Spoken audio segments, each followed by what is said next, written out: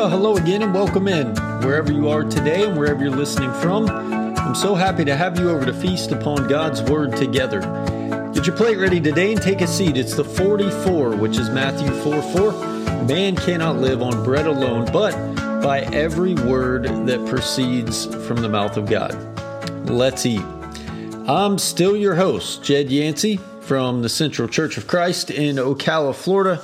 And here lately, I've been sinking my teeth into this statement made by Jesus in John chapter 4, where Jesus is in this conversation with a Samaritan woman and says that true worshipers will worship in spirit and in truth. He goes on to say, God is spirit, and those who worship him must worship in spirit and in truth. As a matter of fact, I'm going to preach on this coming Sunday, and I guess just to let you in on the workings of my brain a little bit in preparation to preach, I'll oftentimes completely overwhelm myself with all the things from Scripture, sometimes too much all, and I write them down and get them all listed and then try to organize a few of them into some form of the most effective way to present whatever it is. But I always end up with some leftover things that, for sake of time, is just not possible to include everything, which is, I think, probably the most frustrating part so far of preaching, having God's inspired word and all these examples or routes to take to teach or talk about, like in this case, worshiping in spirit and in truth, but then having to decide what to put in and what to leave out as just, leftovers. But you know what? Those leftovers are just as important. And I don't know about you guys, but much of my childhood, I was raised on leftovers. I grew up loving leftovers night for dinner, just as much as I did my mom's hot and ready and right out of the oven night. So today, let's eat on some leftovers for just a few minutes, not as though it's secondary or something less than what is good, but rather equally as good. And in this case, equally as important, because this is a pretty huge statement by Jesus in John 4. And the context of it, pretty easily understood, is this. There's this Samaritan woman who, along with all Samaritans, considered the place of authorized worship to be at the location of Mount Gerizim. And so there had been this ongoing debate between Jews and Samaritans as to the correct place, the correct geographical location of worship, because the Jewish people held the view that all sacrifice and offerings, basically all worship, be done in Jerusalem, which that was true. That's the way God revealed things to be done, and Jesus addresses this here. But that didn't mean, of course, they couldn't worship God outside of Jerusalem. But that was the only place where the Jews could go to lawfully offer sacrifice to God. So Jesus' words here are pretty clear, coupled with what we learn all throughout the New Testament. Like, there's no longer a specific geographical location of worship. We see people worshiping in different homes and down by a river and in a prison, like all the things. But do you know what must exist, though, in that worship? 3 key parts. Number 1, always has been and always should be the case that wherever and whenever you worship, that you are worshiping God, that you're worshiping him. And number 2, Jesus says your worship should be done or must be done in spirit. And then number 3, your worship should be done in truth. Those are the guidelines. That's true worship. Now, hopefully we got number 1 right. This is one of the unchanged and timeless principles or commands, rather, put in place from the very beginning. Tell me if this sounds familiar to you. I am the Lord your God who brought you out of the land of Egypt. out of a house of slavery. You shall have no other gods before me. You shall not make for yourself an idol or any likeness of what is in heaven above, or on the earth beneath, or in the water under the earth.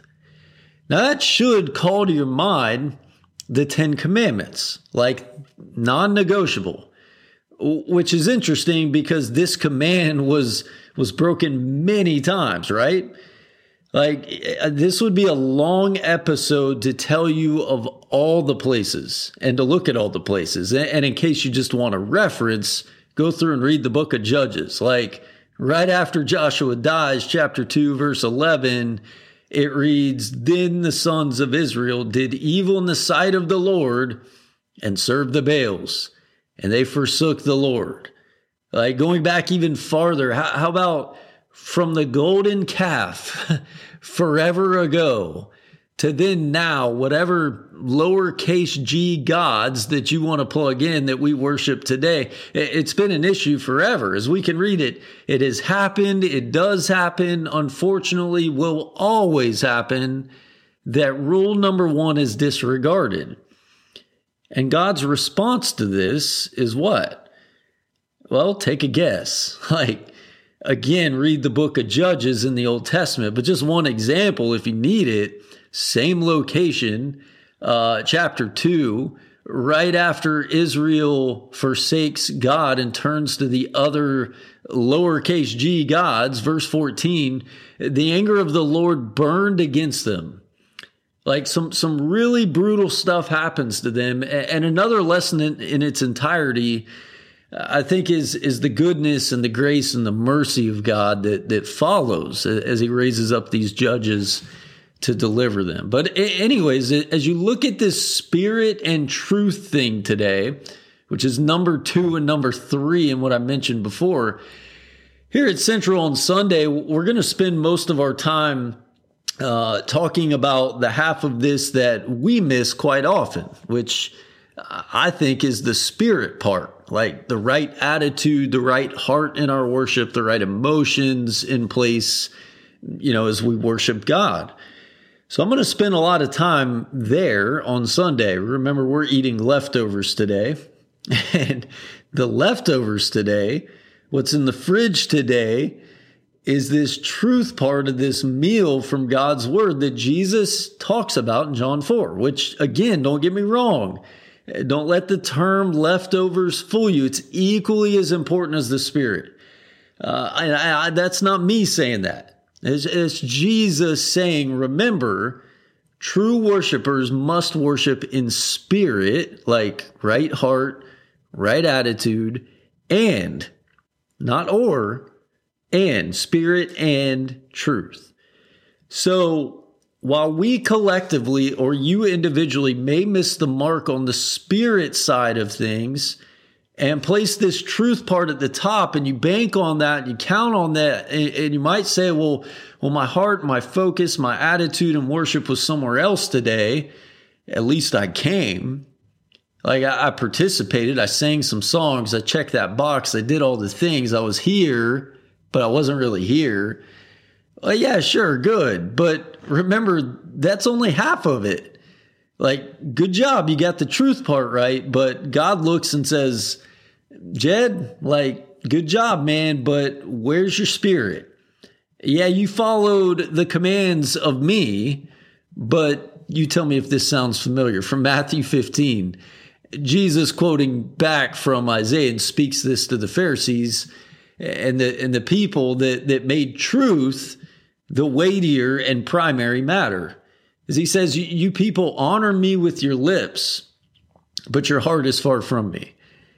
In vain, you worship me. Does that sound familiar? That's not good.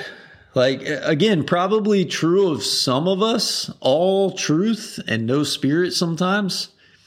But where I'm going with this is the other side, because it is totally and completely possible to miss what Jesus calls true worship in the other direction.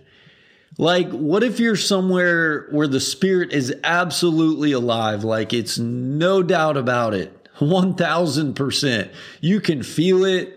You feel moved. The spirit part of things is there before, it's there during and after worship. But the way in which you worshiped does not follow the truth. And it doesn't follow the commands of God. Well, first off, is that even possible? Well, yeah. I mean, maybe you can think of some real live right now examples where that's the case. And guess what? That's not good. All spirit, no following of what God has laid out for us as acceptable worship is a very real and scary matter. It was in Scripture too. Like, remember the first few chapters of Revelation, these messages to various churches? Like, not to get too far into detail on these, but there are two in particular that are mentioned that seem to be doing some good things, but they had lost sight of the truth, and they started to allow these other things to overtake the truth. Thus saith the Lord's, right? So here briefly, just part of what is written to Pergamum is this. You guys, you hold fast to my name, and you didn't deny my faith, even in the days of Antipas. But I have a few things against you. So, like what? Well, Jesus says, you have some there at the church that hold the teaching of Balaam, who kept the teaching of Balak to put a stumbling block before the sons of Israel. You also have some who, in the same way, hold the teaching of the Nicolaitans. Listen to this, he goes on to say, repent now or else. And I'm not even going to read the rest of what comes next after or else. Because the here or else from the Lord God is a serious matter. That's a little scary, right? And so why do I use the word scary? Well, again, I mean, both sides are scary. Like, to miss the spirit or to miss the truth in regards to our worship is to miss the whole thing. So again, because hot and ready and right out of the oven is Sunday morning, where we're mainly going to deal with worshiping in spirit. For your 44 today, I want to give you what's in the fridge for leftovers. Again, don't let the term leftovers fool you.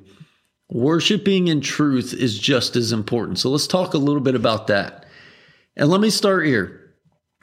First off, I want you to know I try to concern myself totally and completely with sharing and spreading the gospel, the good news. Like, most of my time is spent local, is Ocala. And even more local than that are my efforts for the group that meet here at Central. Now, because of that, I'm not real privy to what goes on in other churches. Maybe I should be. I'm just not real concerned with that, and not privy and not in the know as to what's going on with them or what they concern themselves with, most especially denominational churches or the churches of what's happening now, or community churches, like all of them. And so here recently, it came as a bit of a shock to me that we've had two families visit here recently. And in talking with them, they said they moved to the area and they did some church shopping. And I kid you not, in both situations, and mind you, they both moved from different places. They both said they were looking for somewhere that stuck to the truth and worshiped in truth. Not a smidge of the truth, not partially, not pick and choose, all of it, all of the truth. And so I started to then think, well, man, it can't be coincidence that these two people are virtually saying the same thing. And honestly, these conversations are really what provoked me to even study this John 4 statement from Jesus in the first place. One of those families even made the comment that it was important for them to be in a place where the budget for all the things added to worship like the light shows, the cameras, the screens, the instruments, not even be close to the money spent for spreading and sharing the good news as a matter of first importance. Like that's what Paul calls it, right? Now, my first reaction to that was, wow, does it really happen where it's like backwards? Can it get to that place where a church loses sight of that matter of most importance? And then I thought, well, how dumb of a question is that, Jed? Of course, the 7 churches in Revelation, right? It happens. It happens even more now, I would say, like tons and tons of money and effort and time poured into artificially making you feel and moving your spirit and your heart because man says that's a good idea. But is that what God says? So here's what I did. I Googled and I watched some worships and tried to do so through the lens of church shopping. Like, I'm new to the area. I Googled some that I drive by every day, even listened to a few sermons, and was totally and completely speechless. Don't really have the words to put into place. Now, I'm not here to bash or to talk down or to say that I and we got it all right, because honestly, I'll be the first to tell you I don't. And then considering that man is flawed, and it will always be the case that every church will have its flaws because man is involved. Like I'm telling you, we here at Central, our flaw sometimes when it comes to what we're eating on today is the spirit half of this spirit and truth meal. But considering John 4 and what Jesus says here to those emphasizing the spirit, how you feel, emotions you feel, all the things, and making that more important. Are you so hard after that? Can we be so hard after that we miss the truth? And quite literally, you skip past the thus saith the Lord and the commands or biblical examples we can point to of what our worship should be and what is pleasing to God. And if that's the case, how do we fix it? How do we make it back right? Well, the Lord says in Revelation to these churches, repent, go back, make yourself back right, or else. And I think there's another really cool story.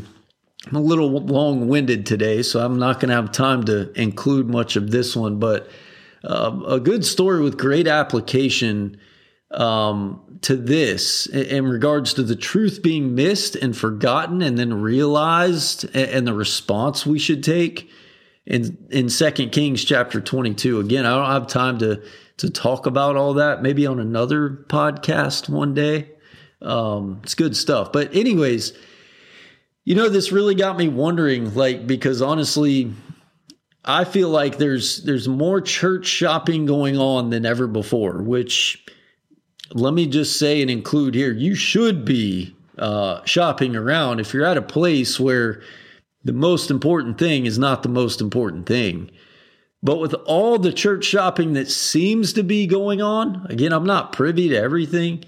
And so, with that and with more than enough of a variety of churches out there to tickle anyone's fancy, then why isn't everyone happy with where they're at?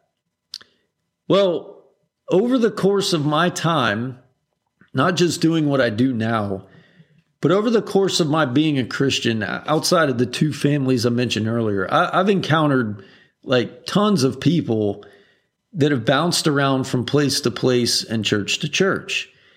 And when they're questioned about why, most of the answers back are things like this. See if you can find the commonality. Well, I didn't like the church here. I didn't like the church there. I don't like the way they did this. I didn't like the way they did that. I didn't like the preacher. Here's the most cringeworthy, to steal a word from my daughter, Hadley. The most cringeworthy one of all. I didn't get anything out of it. Like, yikes. I mean, if you guys have talked to anyone that's moved to a different place of worship, you've probably heard some of the same things. So with enough variety out there for everyone to be happy with what they want in all of the churches of what's cool and happening now, well, then why aren't they happy? Why still so much church shopping? Well, I think the answer to that is we've forgotten all that God has done, and in turn forgotten what worship really is. You see, worship is not a noun. It's not a place we go to. I know we use it sometimes that way. We got to understand worship is a verb. It requires action, and each and every one of us are participants in it. But let's be clear about one thing. Going back to John 4 and the statement by Jesus, that is this: first and foremost, worship is not about I and me. Sure, you should feel some things. Sure, you should leave feeling encouraged. And sure, you should be edified. Absolutely. But you can't get to that spot artificially. Again, I'm not saying it. Jesus says it. True worshipers will worship the Father with artificial light shows and instruments and bands and be those, as 2 Timothy chapter 4 says, turn to I and me and mine and what I get out of it. They turn to their own desires, and that was what they made matter the most. So much so that they'll turn away their ears from, listen to this, the truth. They will turn away from that and on over into the land of anything goes. Now, let me ask you, is that true worship? Is that the kind of true worship Jesus is talking about in John 4? No. No. And again, I say no. Can I read this whole section of text one more time? John chapter 4, beginning in verse 23. An hour is coming, and now is, when the true worshipers will worship the Father in spirit and truth. For such people, the Father seeks to be his worshipers. God is spirit, and those who worship him must worship in spirit and in truth. To miss part of this in either direction is to miss all of it. Man, can I encourage you, and actually encourage is the wrong word. I'm begging you here today, wherever you are and wherever you show up to worship, number one, worship God. Did you know that the word worship, taken all the way back to its root, quite literally means to kiss the hand of God? So again, number one, kiss the hand of God when you worship. Worship can't be about kissing the hand of me and I and mine. It can't be about kissing the hand of a preacher or of a man or of a band. Kiss the hand of God. Number two, worship in spirit. And number three, worship in truth. Not the truth how you or man see it. Not the truth to suit your own desires, or in the words of Paul to Timothy, to tickle your ears. Worship in truth, which is worship all that is true of God, and the truth as it pertains to the commands of God, the words of God, and the Son of God. But can I beg of you one more thing? Whether you're here at Central and you're worshiping with me and I with you or somewhere else altogether, I'm begging you to open the book, to open your Bible, to study the truth, and to see for yourself what is being taught and preached and how worship is going down. Is it being done by kissing the hand of God? Is it being done in spirit and in truth? I sure hope it is. But I'm begging you to read it for yourself, to study it for yourself. And most of all, today, worship in spirit and in truth. I love you guys. I thank you so much for listening. Sorry, a little long-winded today. I'll talk to you next week about these itchy ears I briefly mentioned from 2 Timothy. Again, love you guys, and I'll talk to you next week.